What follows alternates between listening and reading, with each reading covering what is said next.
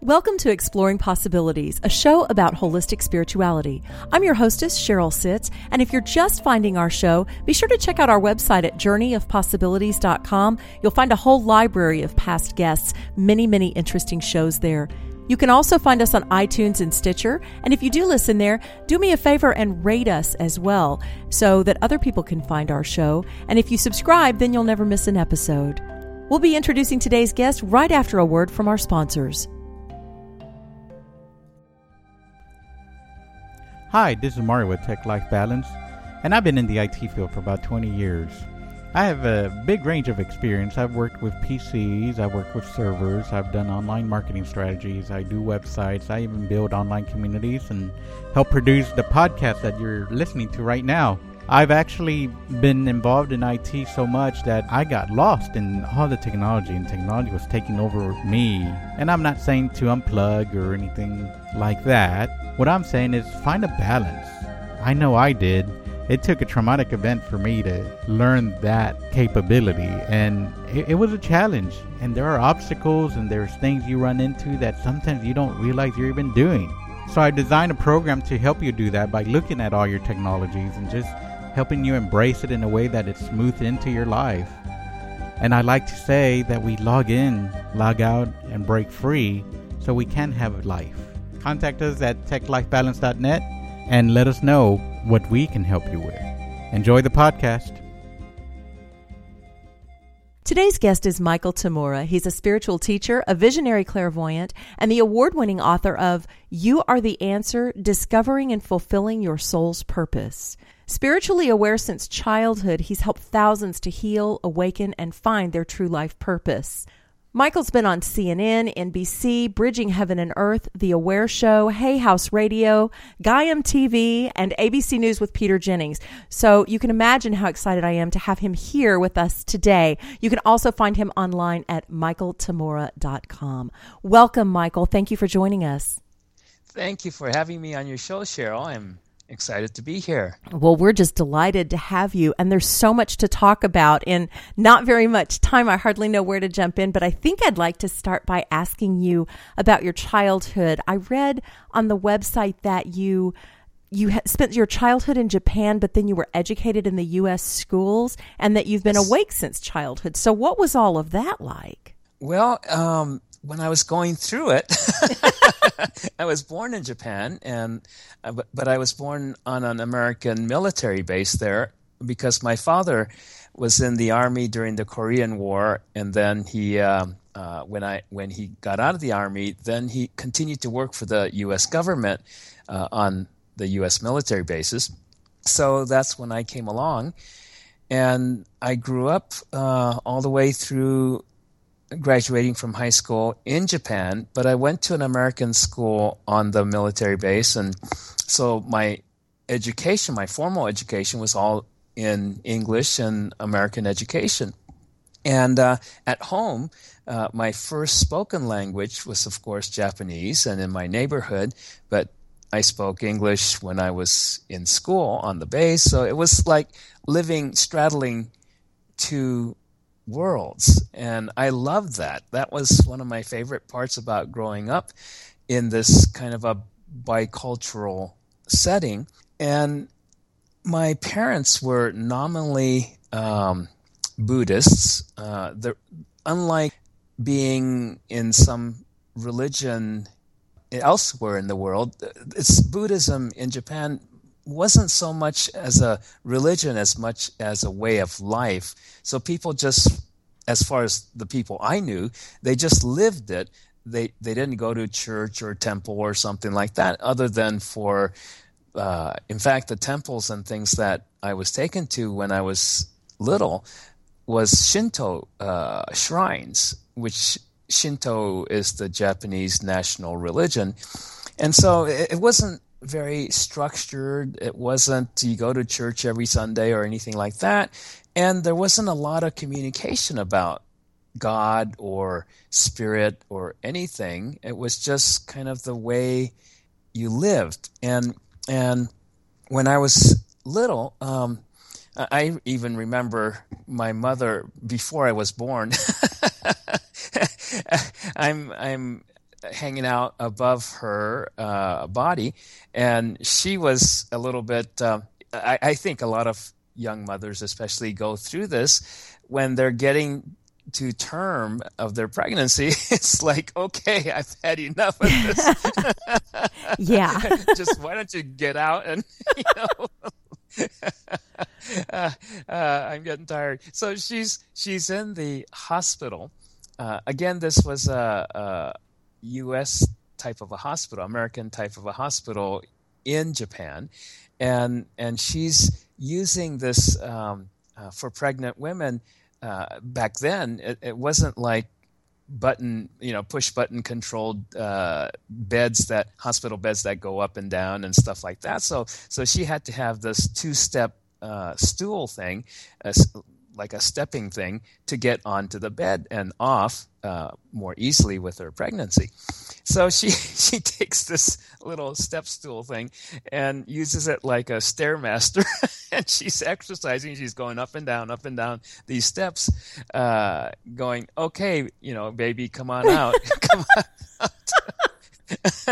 out. My mom was quite a fun person.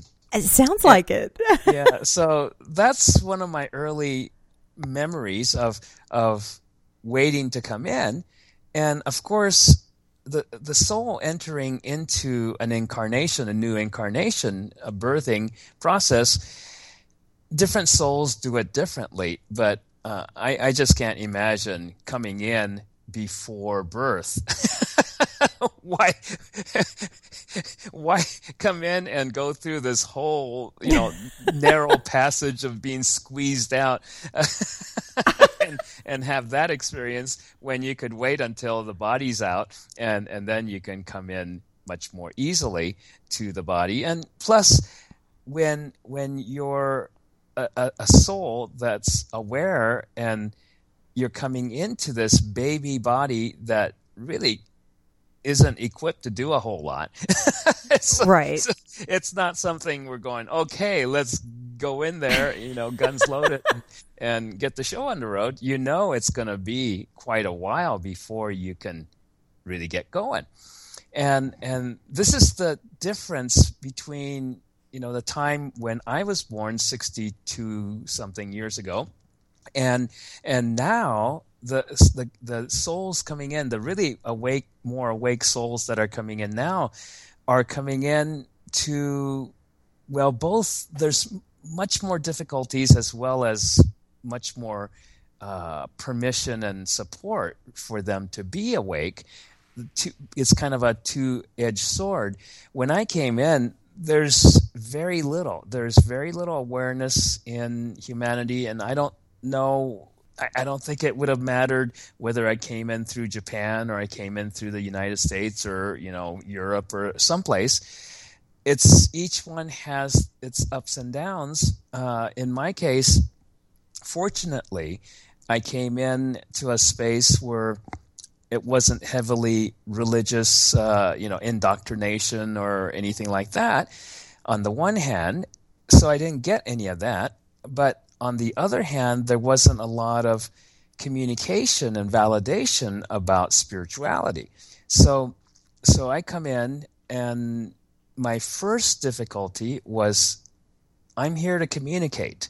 In fact, we're all here to communicate. That's a fundamental aspect of our soul's purpose, is to say hello, to learn to say hello first, and to be able to say hello to everyone and everything in your life. And that's what we're here to learn. As simple as that. Basically, in whatever language and whatever way and whatever form, to communicate, to be able to say hello and share who you are with one another. And so I'm coming in and ready to teach. As a being, you don't think of yourself as a baby. I mean, I don't think any soul coming in thinks of itself as a baby, because as a soul, you're not a baby. Right. You're not, you don't even think of yourself as an adult. You just think of yourself as yourself. I'm here, this is who I am, and let's get going. But then nobody communicates to you. I feel very lucky on the one hand because I was around kind and loving people. But even so, I mean, with the best of circumstances, you don't get a lot of communication as to recognition, as to people seeing you for who you are as the soul that you are. They see a little baby. And in fact, I had my mother, before she died, had some amazing recollections and insights to things when I was born. She was prepared by, I think it was around 7 months along, when she was quite pregnant.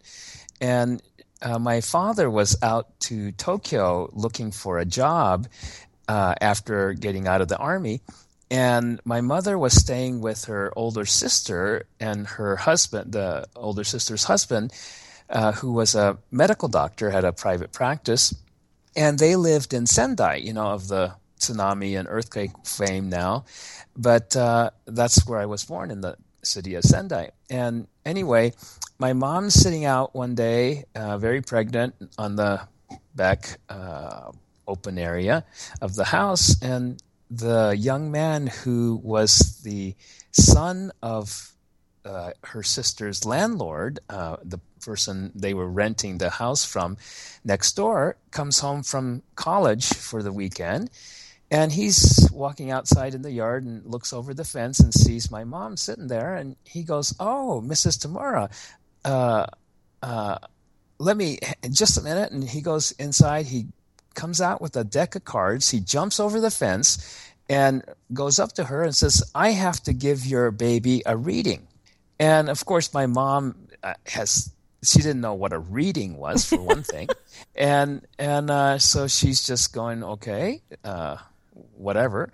And so he starts shuffling the cards and asks her to cut the cards, and then he spreads out the cards and he says, "Well, your baby is a boy, very strong and healthy, and so he's great health and everything." And that, of course, my mom thought, "Wow, great," and made her very happy. And she said at the time, that's what she heard, and she was happy about that. That was the most important part of the reading for her. And then she said, but he continued, and he told her, "And when your baby grows up, he's going to be a great healer and a teacher and a spiritual teacher, and he's going to be traveling all over the world healing people and teaching." And my mom said at the time, that just, she heard it, she heard the words, but it didn't mean anything to her and just flew right by her. And so she said thank you to the young man, and he went back home, and she thought, "Oh, that was interesting. I'm going to have a baby boy who's strong and healthy. Great." So that was her take on the reading until, probably, I would say, some 38 years, 40 years later, I'm having lunch with her in California, after she's moved over with my dad to California. And during that lunchtime, she tells me the story, and she says, "And now," she said, "I finally got the rest of the reading." And this was after she had studied herself. She took a lot of classes in psychic development and spiritual growth, and was quite a very capable woman, very capable clairvoyant. And so we were talking, and then she said, in the midst of all this, and she says, "Here you've been teaching for all these years," and she said, "I finally connected the dots and realized what this young man was telling me before you were born, several months before you were born." And isn't that fun? And so she got little preparation from Spirit. And so then she said, when I was born, back then, of course, you're born in a hospital, and then as soon as you're born, you're taken away to the little cleaning state, away from mama and everything. Before, they don't give the baby over to the mother right away. They take care of the cord and everything, and the nurse takes care of the baby. And then when the baby's all cleaned up and wrapped up and everything, then she brings the baby to the mother to present the baby to the mother. So there's this gap between being born and being with your mom. So she said from her perspective, when the nurse brought me over to her, she said she had this fantasy and this expectation that a baby was going to be this cute little cherub-like, thing. And when she handed me over to my mom, she said she looked right into my eyes, and I looked right back at her, and she said, "Oh my God, not only did I look like this shriveled up something or other, because I was a very small baby, too, but she said there was nothing about me that fit this image of this cute, cherubic-like baby." She said, "I was looking into the eyes of this really ancient old man." Wow. And she said she got scared. And she handed me right back to the nurse and says, "Okay, that's enough, and you can take him back now." Isn't that great? So, I mean, she had a good laugh, but this was 38, 40 years later, and we're laughing about it. And she says, "Yeah, it was strange." She said, "It just right there and then, it was like, I don't have a baby," and that was rather fortuitous, wasn't it? Because you were an old soul coming back again. And I remember that, not her reaction, but I remember thinking to myself early on, once I started to bump into this, gee, people don't get what I'm saying. They don't understand anything. And and I finally came to a type of peace. It wasn't really a peace, but I came to a realization probably about 4, 5, 6, maybe 6 years old or so, that, I wasn't going to really be able to do what I came to do until I was an old man. And I remember thinking, I want to become an old man, hurry up and become an old man. It's most people don't want to get old. I wanted to get old, and I couldn't wait to get old. And so that was my beginning. Is just okay. Let's hurry up and grow up and get old, so I could do what I'm here to do. But that brings up something really interesting about the season in our life when we're to come into our own about whatever we came here to do. Doesn't that happen for a lot of us? I mean, I have felt that before too. Like, when am I going to get to the point in my life where I'm here to shine, to really do? Yes. It feels like there's a period of waiting and all this development and whatever. Yeah. Yeah. So what words of wisdom do you have to share with those of us that get really impatient with that? Well, this the term he or she's a late bloomer. Yeah. Well, you may notice if you look around in the world, and this is just in America or Japan or any particular country, all over the world, you'll see a bunch of late bloomers right now starting to bloom. And those are folks that are older, middle age and older perhaps, that are starting to wake up and starting to go, "Oh, I know what I'm here for." Or I need to do this. And the reason for that, why at this time there's so many later bloomers than earlier bloomers, is that it takes a lot of preparation. It's not just waiting. It's an enormous amount of preparation to be able to do what we're here to do. So it's like even a soul like Mozart, who was a prodigy at 3 years old, writing symphonies and stuff that nobody's ever done before. Even souls like that, he still needed to take piano lessons. He still needed to have teachers to learn from and practice with and so forth, and get some feedback from. So even those with what we call natural or genius type talents and whatnot, they still need to learn and they still need to prepare. Right. And so the more you have to offer, sometimes it takes longer to prepare. So in my childhood, I didn't know that, okay, I have to learn how to manage being here as the spirit that I am. I have to learn the ways and means of this world and of relationship, of how to relate to everybody. And this is one of the things that happens especially to those of us who come to heal or teach or to guide or to lead in some way, shape, or form. And there's a lot of us here in this world now, and a lot more coming in. But those of us who've been here for a while and are kind of lately blooming are those who had to go through an enormous amount of training and preparation to get to the place where they could be heard, where they could be seen and understood.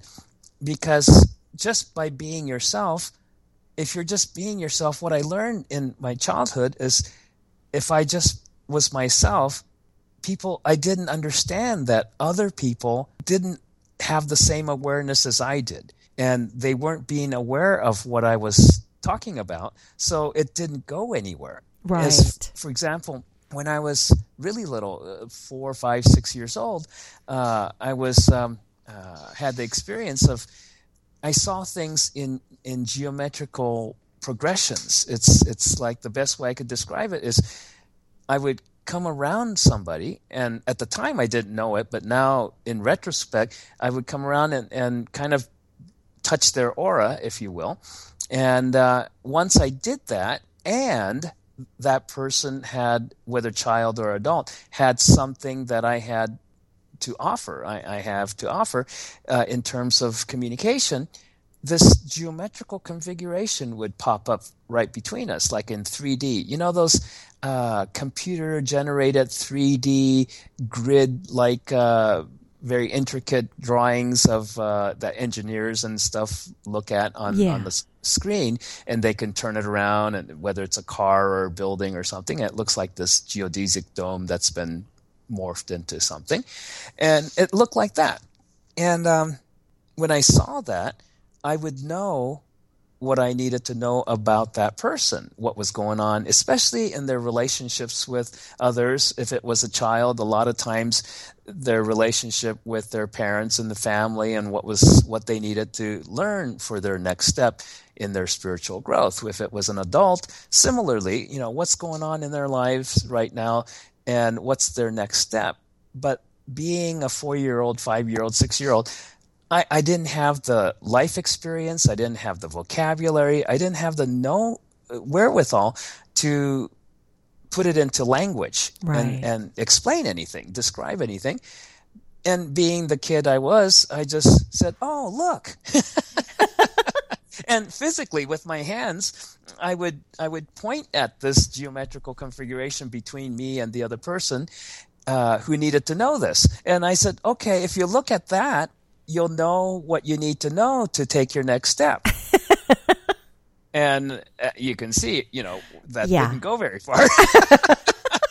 It just was like, I was, as far as their reaction, it was as if I was going, right. Yeah. That's what I would be looking at you. Yeah. I understand from Hans King, who is how we connected, which is so cool. I understand from learning from him that basically we all have all of the gifts and we have developed whichever ones we've developed, but we're all in the path of developing them. And I have not developed the clairvoyance that much. So all of this is very intriguing to me, but I'm sure that we have listeners that have some of this. And what is your guidance to someone who's starting to see some of these things and have no idea how to process that? Well, first and foremost, laugh a lot. It's enjoy it, and when you take something seriously, you're not going to go very far with it. Perfect. And it's all for fun. It's all for not entertainment. It's all for enjoyment. Life is meant to be enjoyed. And when we're joyous, when we're happy, at the very least, we have to be happy with ourselves. That's a starting point. A lot of people think in life happiness is a goal because there's so much unhappiness that people experience in life. They think, okay, if only I could get happy, that would be a great goal in life, to just be happy. Right. But that's not correct. If you set happiness as a goal, I'm here, and then happiness is way over there. And if I work at it hard enough, and for a number of years, I might get happy if I do the right thing. We're never going to get happy that way. You have to realize happiness is within, and you start with being happy. It's a choice. It's not some kind of a magical thing that happens to you if you do all the right things. No, happiness is a choice. You decide you're happy. And if you're happy with yourself, if you're happy with, as things are, then you can start to understand and you can progress from there. Happiness is just the beginning.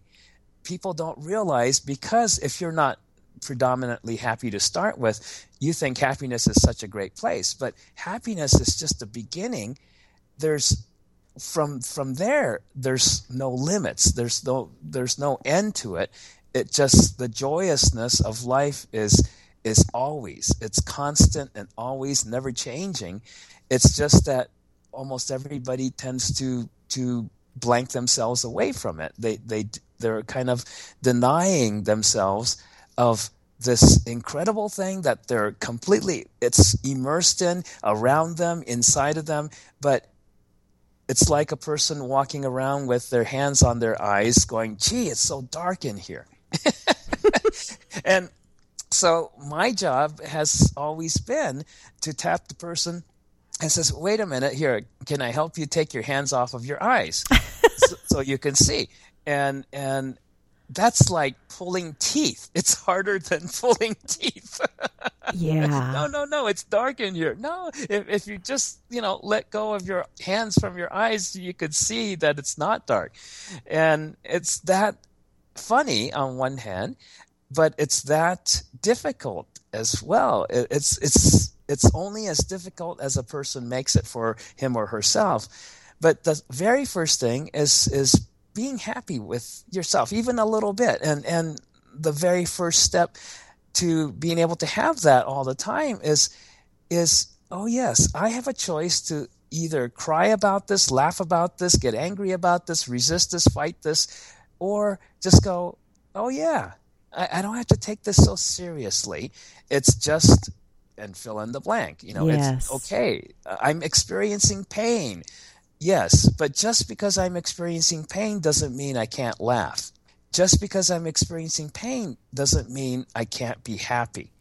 Just because somebody insulted me and I experienced being angry as a reaction to that insult doesn't mean I can't laugh at myself for getting angry at a stupid insult. Yes. And that's a choice, and it's a creative choice. And the minute we make that creative choice to be happy, to be amused, to laugh a little bit about this, then we start to tap into that unlimited power we have within ourselves, and we start to give ourselves permission to be the creative beingness that we are. To share ourselves, to allow ourselves to be who we are, we have to allow ourselves to express our creativity. If we don't, we can't be. And we already are. So if we're deciding I have to, clam up and not say anything, I can't laugh, I can't enjoy life, then I'm putting myself into a box that doesn't exist and pretending that I don't exist. And one of the things that I learned early on in life was I constantly bump into other people's limitations on themselves.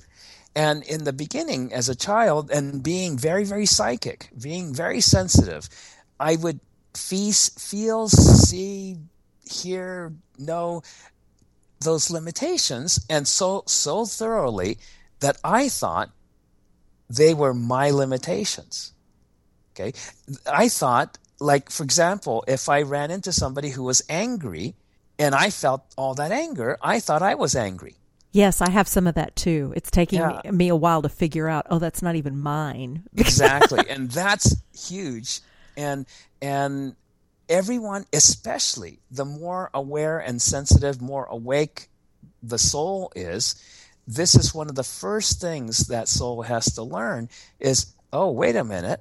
How much of what I'm feeling, how much of what I'm aware of in some way, shape, or form, especially those things that are not joyful, is really mine? How much of what I'm experiencing that's not loving, that's not kind and compassionate, isn't mine? It's where the person I'm tuning into is at. And that's how they're thinking about themselves. And we have a tendency to match where somebody else is at, make it our own, and interpret it as, oh, I don't like you. Instead of, oh, this person I ran into doesn't like himself. This person I'm talking to is angry at himself. Oh, this person came from a funeral and they're sad and they're grief-stricken about something and about a loss they feel they experience, but that's not where I am. And people get angry if I'm joyful when they're sad. Yeah. As I'm listening to you talk, I want to ask you about trauma, because yes. How much of this relates to a traumatic experience that we have years and years ago, and we carry this trauma with us? How much of it is our reaction to what happened, and how much of it is everybody else's information about that and feelings about that and teachings about that? And I mean, I kind of sense that happens with trauma a lot, doesn't it? Yes. And you want to hear something funny? Is if you take my last name, Tamura, and jumble it up, it spells trauma. Isn't that funny?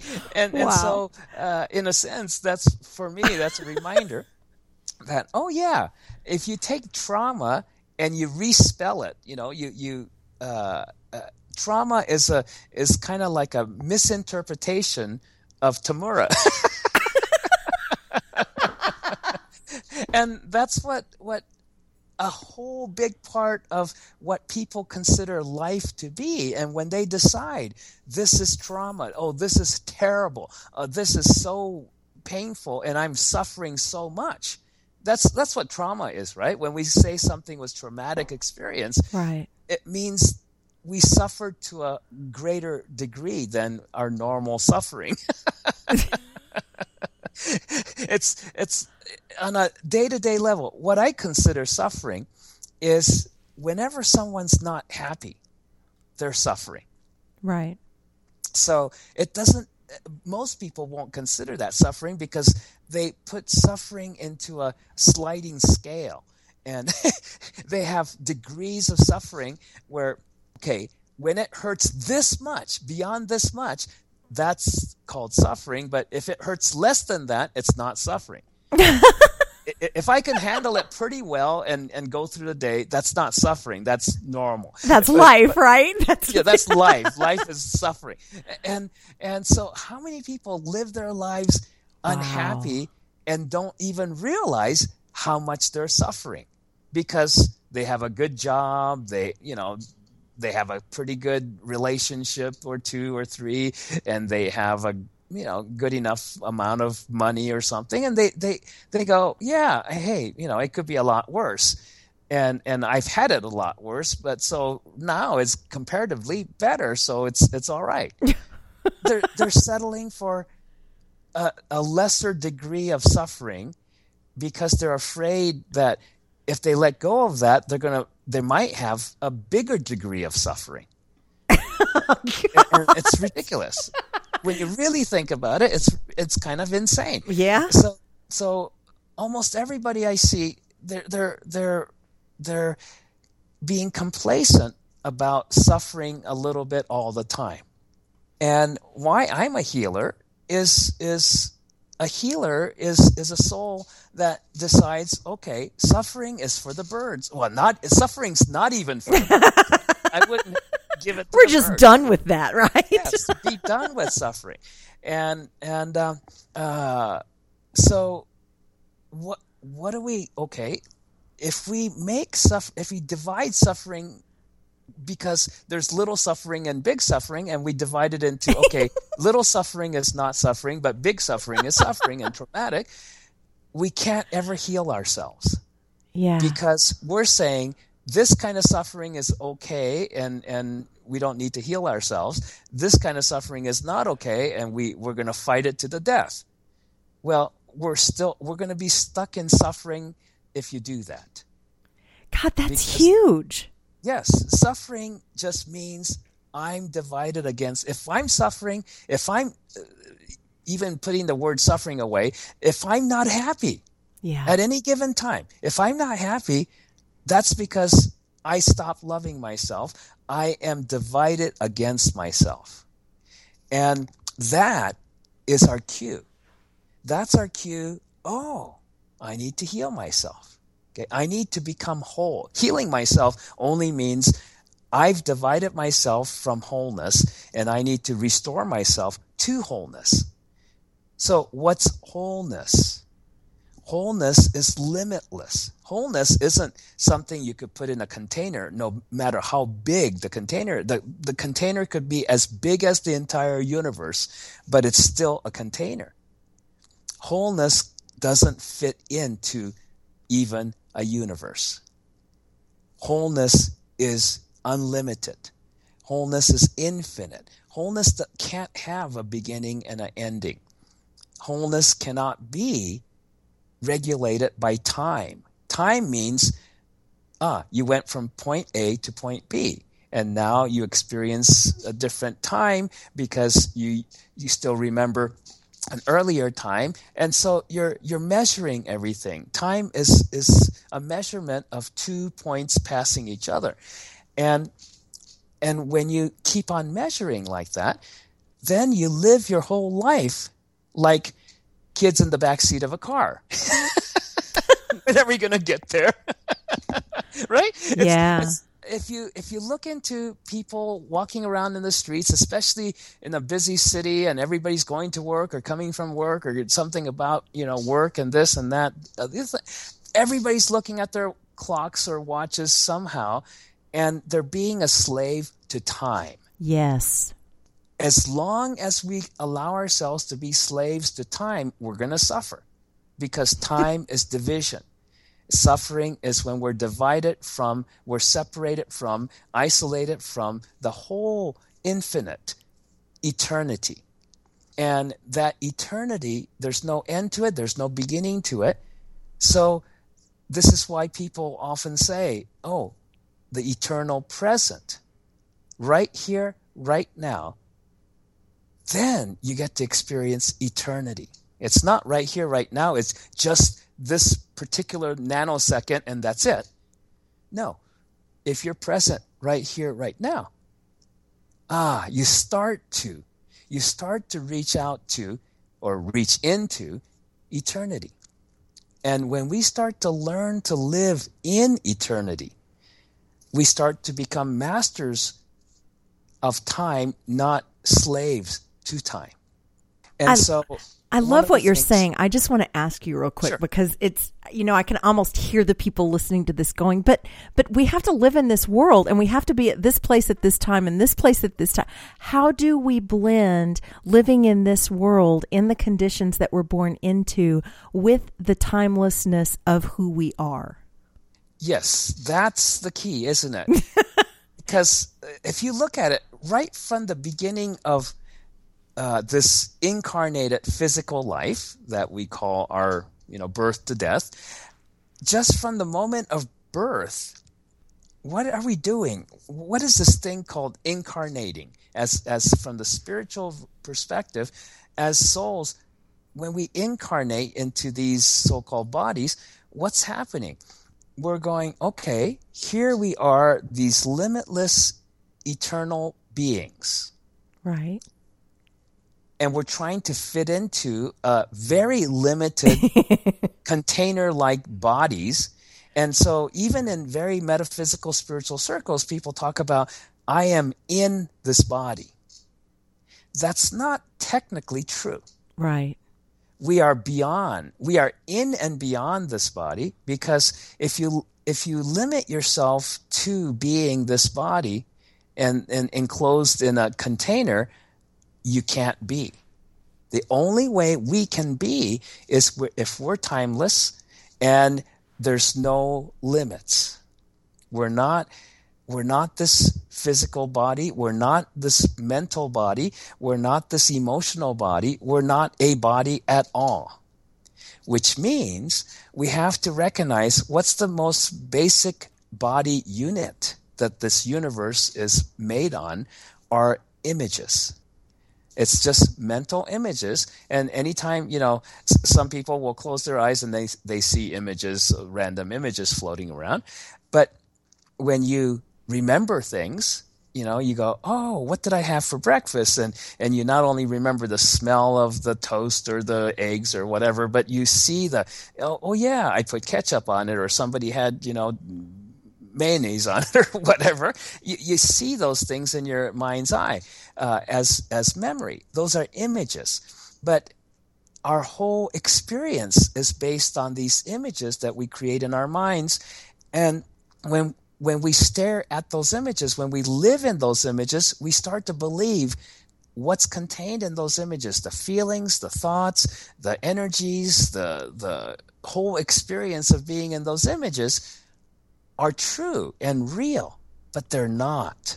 As long as we're living in these images, we're going to be bound to time, and we're going to be bound as bodies, things, going through time. But the minute we start to experience ourselves as we are, these infinite beingness, then, yes, I have lots of clocks. Right. And not only do I have clocks, I have to have, if I'm teaching a seminar or anything, I have to have timekeepers. Right. Because otherwise I would never stop. People would pee in their pants because I skipped the breaks. I forget there's things that you need, to have on a physical body level that called taking a break or moving around or going to the bathroom. Right. And so what I try to do is before I teach an all-day seminar, I drink a lot of tea and a lot of water. Then then I'd have to go to the bathroom and they'll remind me, oh yeah, we haven't had a break yet. Instead I love it. Wondering why everybody in the class is on the floor with, foam coming out of their mouth.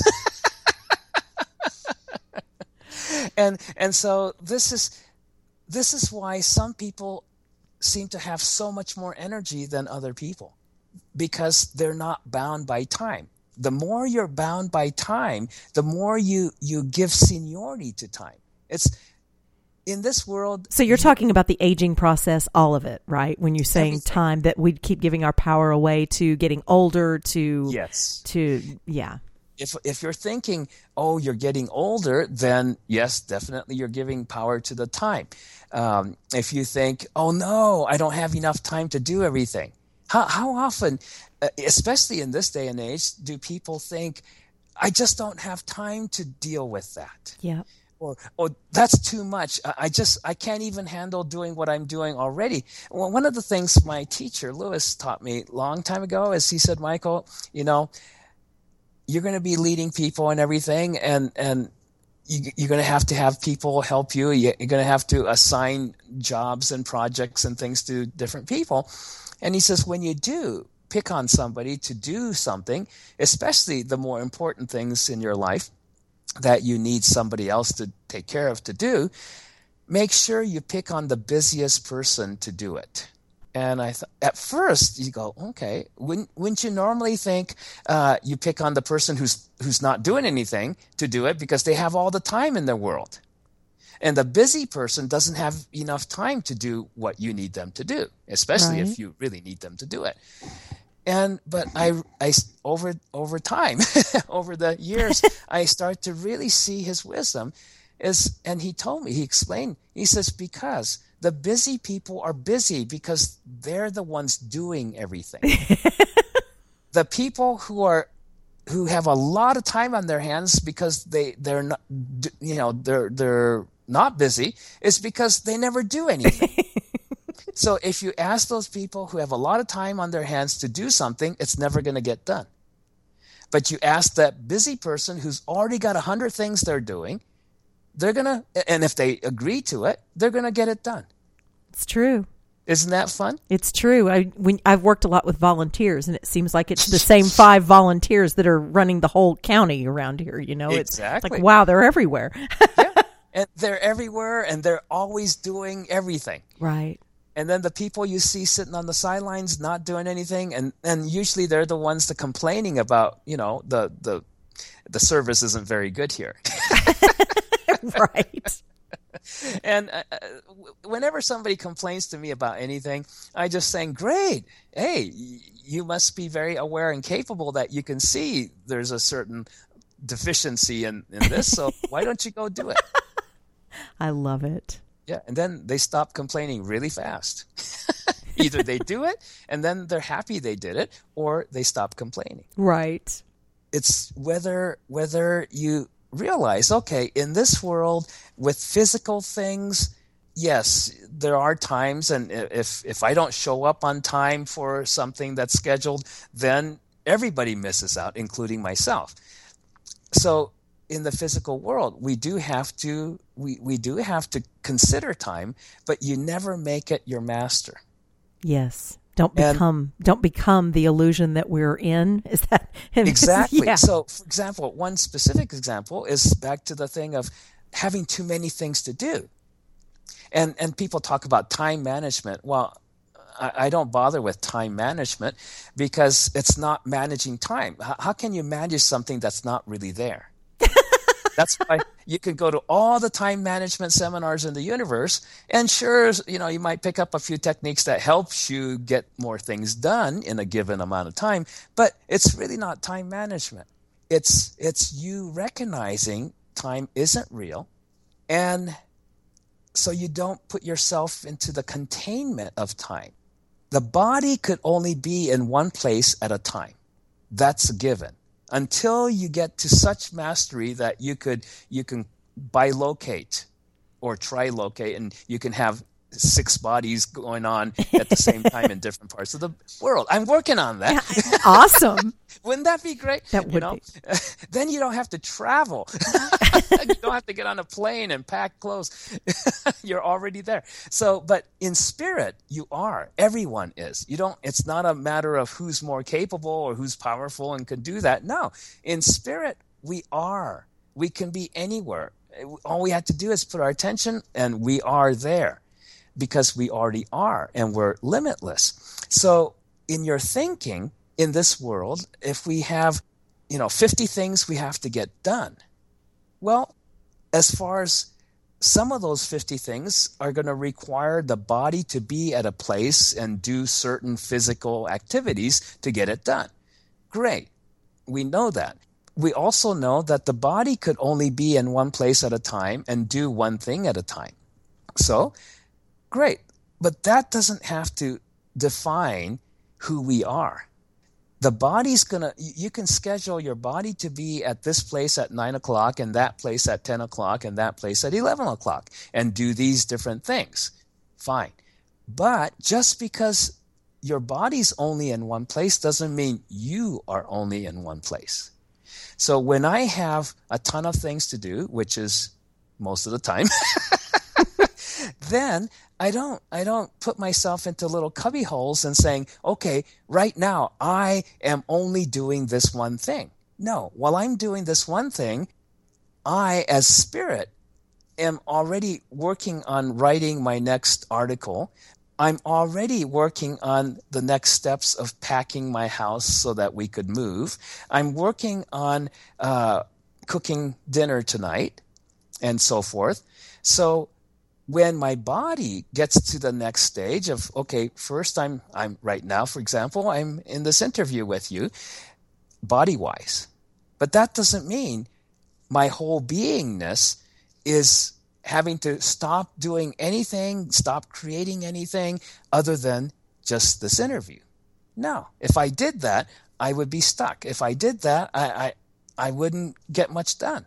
But so after this interview, on a time level and a physical body level, I'm not going to be sitting where I'm sitting. I might be sitting somewhere else or walking somewhere else or doing something else.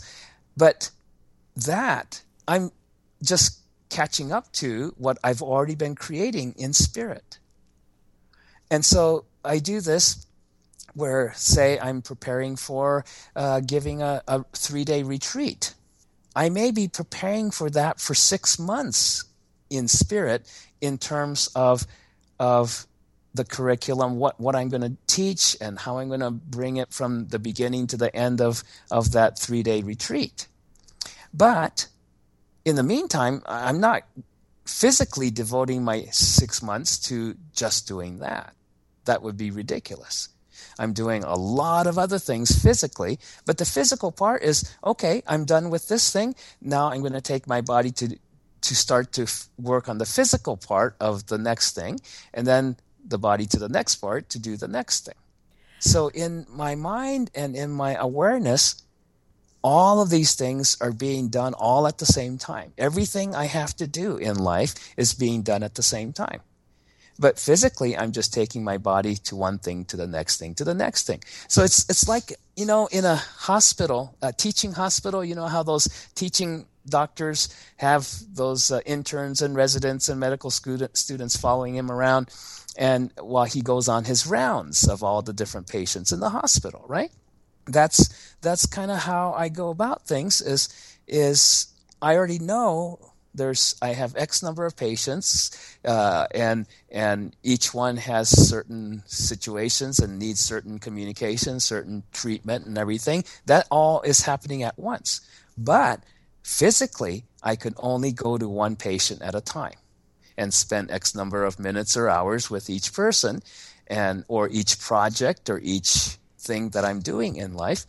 But in my mind, there's no division between all of that. It's not like I'm only being able to do one thing at a time. And when you think like that and when you live like that, then you start to have a little bit of a taste of what it is to live in eternity. In eternity, there's no sequential process. Everything happens all at once and forever.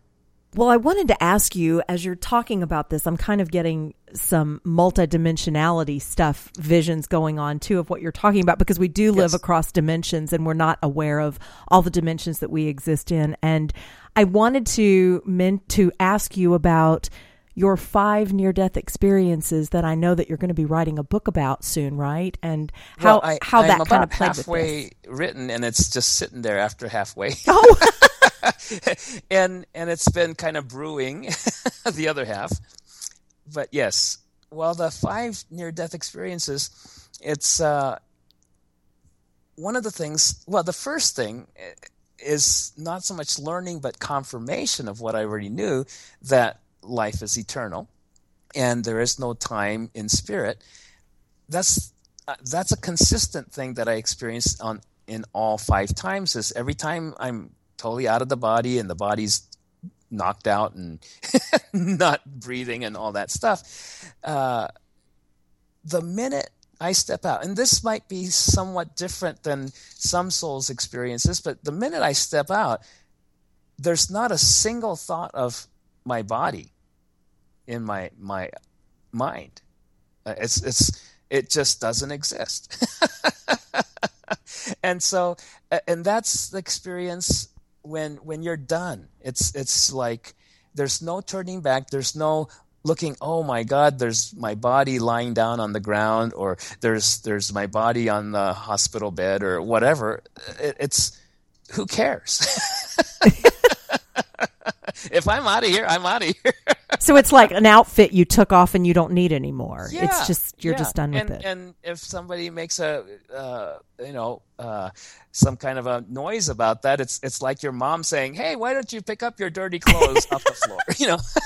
It's just, well, why should I? I'm not coming back. That's pretty cool. So anyway, it's like that. So you're in eternity. There's not a thought of time. And my experience in my, what I call the biggest death experience was when I was in the gym and working out. I was in quite a good condition. I was working out. My heart stopped in the middle of doing my elliptical exercises in the gym. And apparently my body collapsed, which I don't have a single clue about that. For my experience of that one was just like being, those hydraulic tubes that used to have where you put your money or whatever into the tube in this little container. It just goes, shoom, oh, yeah. And it goes into the building or whatever. It felt like that. It was just like 1 minute I'm exercising and the next minute I'm being sucked out. And my experience of where I was like I've been taken to the furthest place in the universe of universes as you can possibly go, and be in the center of everything. That's kind of my immediate experience, and there was not even a glimmer of a thought of my body or death or anything like that. And this was my third death. And on the physical end, probably the most dramatic, they had EMTs and people trying to the first responder said my body was already in some kind of a premature rigor mortis, and when they found me, and wow. And then they couldn't get the ambulance service that was only like 3 or 4 blocks away from the gym to get there. It took them over 10 minutes to get there, and but it was a comedy of errors and stuff in the physical world, and all this ruckus was happening there. None of that was in my reality, and as far as my experience was just being, this is the part that, I haven't even come close to being able to talk about it in any kind of a sensible way because there are no words, there are no thoughts, and in fact, there's no me. There's no Michael Tamura. There's no person I can point at saying, I experienced this. So then once there's no relationship, there's no consciousness. There's just straight total beingness awareness, and it's about as profound of an experience of huge, but it's not a real experience like what we normally talk about experience, because there is no you experiencing something. Right, like we're supposed to be the observer. We're the ones observing ourselves, and so without that self that you're observing, then you're just the observer of. You're just there is no you. It's just right. The closest. Wow. That's the point. After and everything I'm saying is from after I came back to here, where I can say me and I. Right. And, I have an identity type of a thing, but when I came back, when I came back and I start to be able to retain memory, which my wife says. For the first about 6 days, it took about 6 days from the time of death to afterwards, during which I had open heart surgery. They had me in medical coma and stuff like that. So 6 days later, I start to have memory, where I could retain something for more than 5 minutes. Until then, she said she was quite concerned because she would tell me stuff, and within 5 minutes, I have no clue what that was. There's no memory whatsoever. And of course, during those first 5 to 6 days, I wasn't here. I just had like a little tiny fingertip in my body, enough to say hi and say a few things, and then I'm back out again.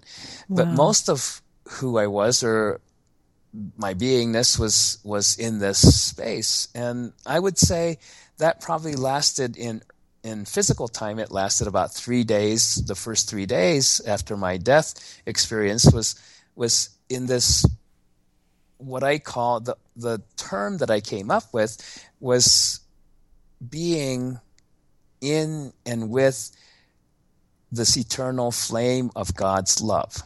That's kind of the imagery that I conjured up closest to what this whole thing was. And it was completely quiet, completely thoughtless, completely just, and it's not blank. It's completely full and wow. Joyous and peaceful and everything. It's just everything. And then after that, then it became kind of a re-entry process, and it seemed like a long re-entry process for me, where I was being given this training as a soul on how to come back this time, because the earlier two deaths when I came back, well, the first death when I came back was a complete rebirth, and it felt like a rebirth. It was a rebirth. All my slate was completely cleared, and it was just like being reborn into a whole new lifetime with just no strings attached. But then the third death was when I came back from that. I knew, and the last thing I was told is, when you come back, you're in the process of resurrecting yourself. I didn't understand it at that moment, because I'm hearing this as I'm coming back. And then, of course, there's 6 days or so of no memory and this and that, the other thing. And then once I got back in enough to function on a physical level, it took probably a good 6 months just to get back into, okay, I can do this thing. So it took a little while before I start to remember, okay, oh yeah, you're going back to resurrect yourself. And I had to really start to look into, what does resurrection mean? It's the traditional definition is raising up from the dead. Right. And so over the course of the next, I'd say 2 to 3 years after that, was an intensive study of resurrection. Is, okay, what does it mean to raise myself up from the dead? I'm in the physical world with this total different new awareness of life. And I'm going, okay, what's dead? What of myself is dead? And after about 2-3 years of this search, I started to recognize, oh yes, at one point I was so sick. And it was a kind of a sick that I've never experienced before. On a chemical body chemistry level, the closest anybody can get to was that my blood sugar and blood chemistry was completely off. And later on, it was discovered that I had pretty severe mercury toxicity. Who knows where that came from? But it was a very, very tough situation for about a year, and this was, I'd say 3 years. Yeah, after about 2 to 3 years of recovering and physically healing from all of this. We were talking about trauma, physical type trauma of surgery, open heart surgery, all that, and being dead, heart stopping, all that kind of stuff. And I gained my strength, and I was in a pretty good shape. And once I start to get in this pretty good shape on a physical level, health level, then I really start to go through this resurrecting process. And in the middle of it came this about 6 months of intense, really not knowing if I'm going to make it through the next minute type of a experience.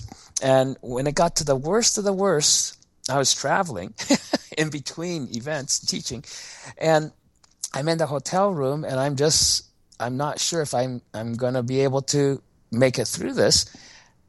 And then I thought, oh yeah, there's a part inside that feels dead. You know that feeling when you've been sitting on your legs, folded up underneath you, and then it completely falls asleep? Yeah. Yeah. And you touch it with your hand, and it feels like it doesn't belong to you, right? Yeah. It's like this lump of flesh that has weight and substance, but what is this? Oh, God. And sometimes it scares you because it's like, oh, who's in bed with me? And it's like that, except not on a physical level. It was on a kind of an inner level. I came into contact with this part that seemed dead. Now, I think I've got the glimmer of raising myself up from the dead is at least, if this isn't the only part, but at least I found one part of myself, inner part, that's been dead. And how long has it been dead? And of course, spirit never dies, but it can think it's dead. It's a part that I've divorced from myself. It's a part within myself. You know how when you blame yourself for something, you can't stand how stupid you were because you did something that was stupid and caused pain and suffering and all that kind of stuff. And so when we blame ourselves like that, it's no different than pointing our finger at a specific individual. We're thinking in our mind, that idiot over there did it to me, or that bastard did it to me. And we get angry and blame that particular person. Well, what we're doing in our own mind is creating an image of that person that's not real. It's not true. It's not who that person really is, but we decide it is. And we project our judgment and blame and guilt and anger and everything on this image of this person, that we're so convinced that this person is the cause of my problems, my suffering, my pain. And we carry that around within us. But we could also do that to ourselves. We blame ourselves. We go, how could I possibly have done that? And everyone does that in some way or another. If you go to that place of blaming yourself, and what in yourself are you blaming? You're isolating a certain part. You're not blaming your entire beingness, because you don't, at that kind of a place where you're so angry or so upset, you don't see yourself as a whole beingness. No, you're narrowing yourself down to this little tiny, tiny person that has this incredible fault and incredible idiocy and failure and everything. And you're blaming this little tiny part of you that you isolate from the rest of the whole of you, your beingness, and you're crucifying that person, that little person that you decide you are at that point, and nailing them to the wall. You're beating them to a pulp within your own mind, and then you just leave them there. You are done. You're dead to me. It's like that. And when we do that to anyone, we do it to ourselves, and that's the dead that I have to raise myself up from. So from that point on, a huge part of my personal growth, a huge part of my spiritual growth has been finding and resurrecting those, what would you call it, spaces, areas within my own beingness and consciousness that I've in times past. And most of these I found to be times past, not even in this lifetime, but in way back prior lifetimes, way back, kind of like when you're still going through your incarnations as a barbaric, kill or be killed type of a consciousness, and those are unfinished and unforgiven areas within your own consciousness that you carry around over eons of time. And so as I would look to that, I would come across that, and every time I came across that, I would resurrect that part of my beingness out of this banishment that I put myself in. And as I did that, it was a profound kind of a healing. Very difficult at first, but profound healing. And because these are things that you totally cannot intellectualize, because these are areas that so buried, you don't even remember them.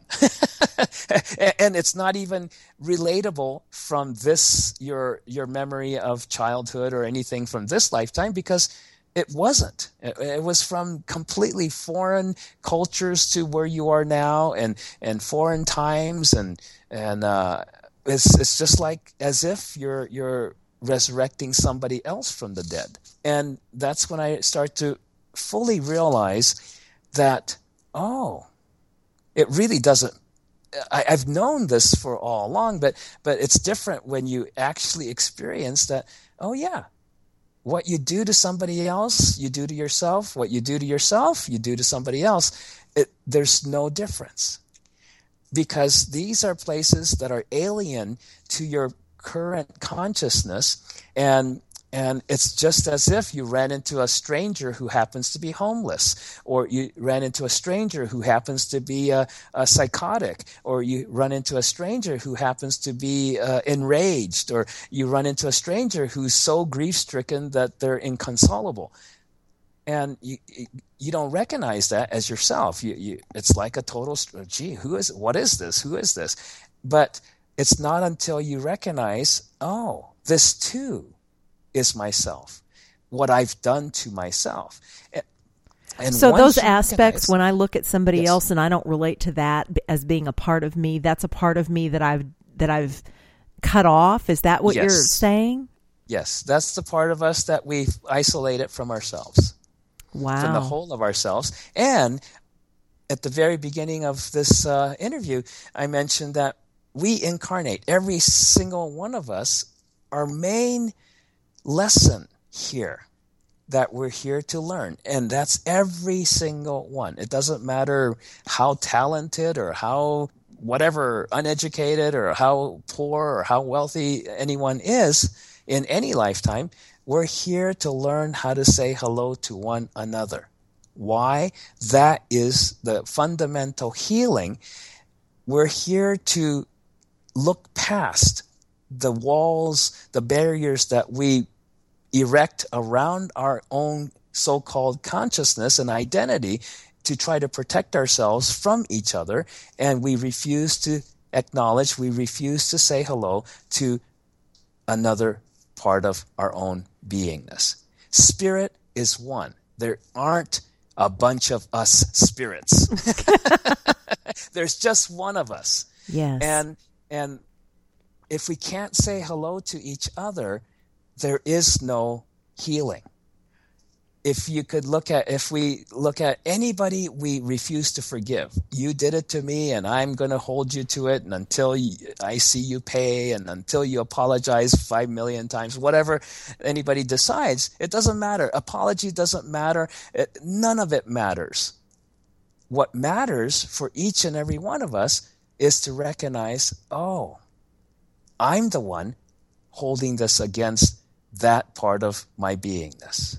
Yes. Because until I'm able to forgive that particular person that I hold in contempt, that I'm begrudging in some way, shape, or form, I can't resurrect that part of my own beingness, of spirit. I can't re-enter the heaven of eternity. I'm going to suffer as long as I hold it against that person. That is so powerful.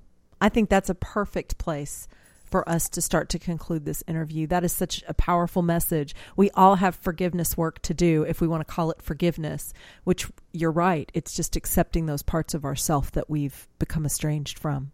Yes, it just means forgiving isn't trying to do something. It's to realize for yourself the truth. It's that simple. Beautiful. It's been such an honor to have you on the show today. And I understand that we have a free gift that we're making available through a link that's going to be right on this podcast. And it's a basic spiritual toolkit. What can we find in there? You can find there just this very simple practice of grounding and how to run your energy and start finding your own space to be the spirit being that you are. So it's our very, very most basic fundamental tools that we teach everyone, that these are the set of tools that's required for anyone to learn anything more from us. perfect. And then there's lots more at michaeltamura.com. And you've kind of also alluded to the fact that there's much more yet to come. So we're very excited about that. And thank you so much for all the work that you do and all the teaching and the sharing. You've certainly had an interesting soul's journey, this several set of lifetimes in one incarnation, right? Yes, thank you very much, Cheryl, for having me on your show. It was delightful to be on your show, and I hope you do extraordinarily well getting all this wisdom from all your guests and everybody to out there into the rest of the world. Thank you so much, and I appreciate you being here. Would you like to be a guest on Exploring Possibilities? Drop me a note at info@journeyofpossibilities.com. Thanks so much for joining us, and we'll see you next time on Exploring Possibilities.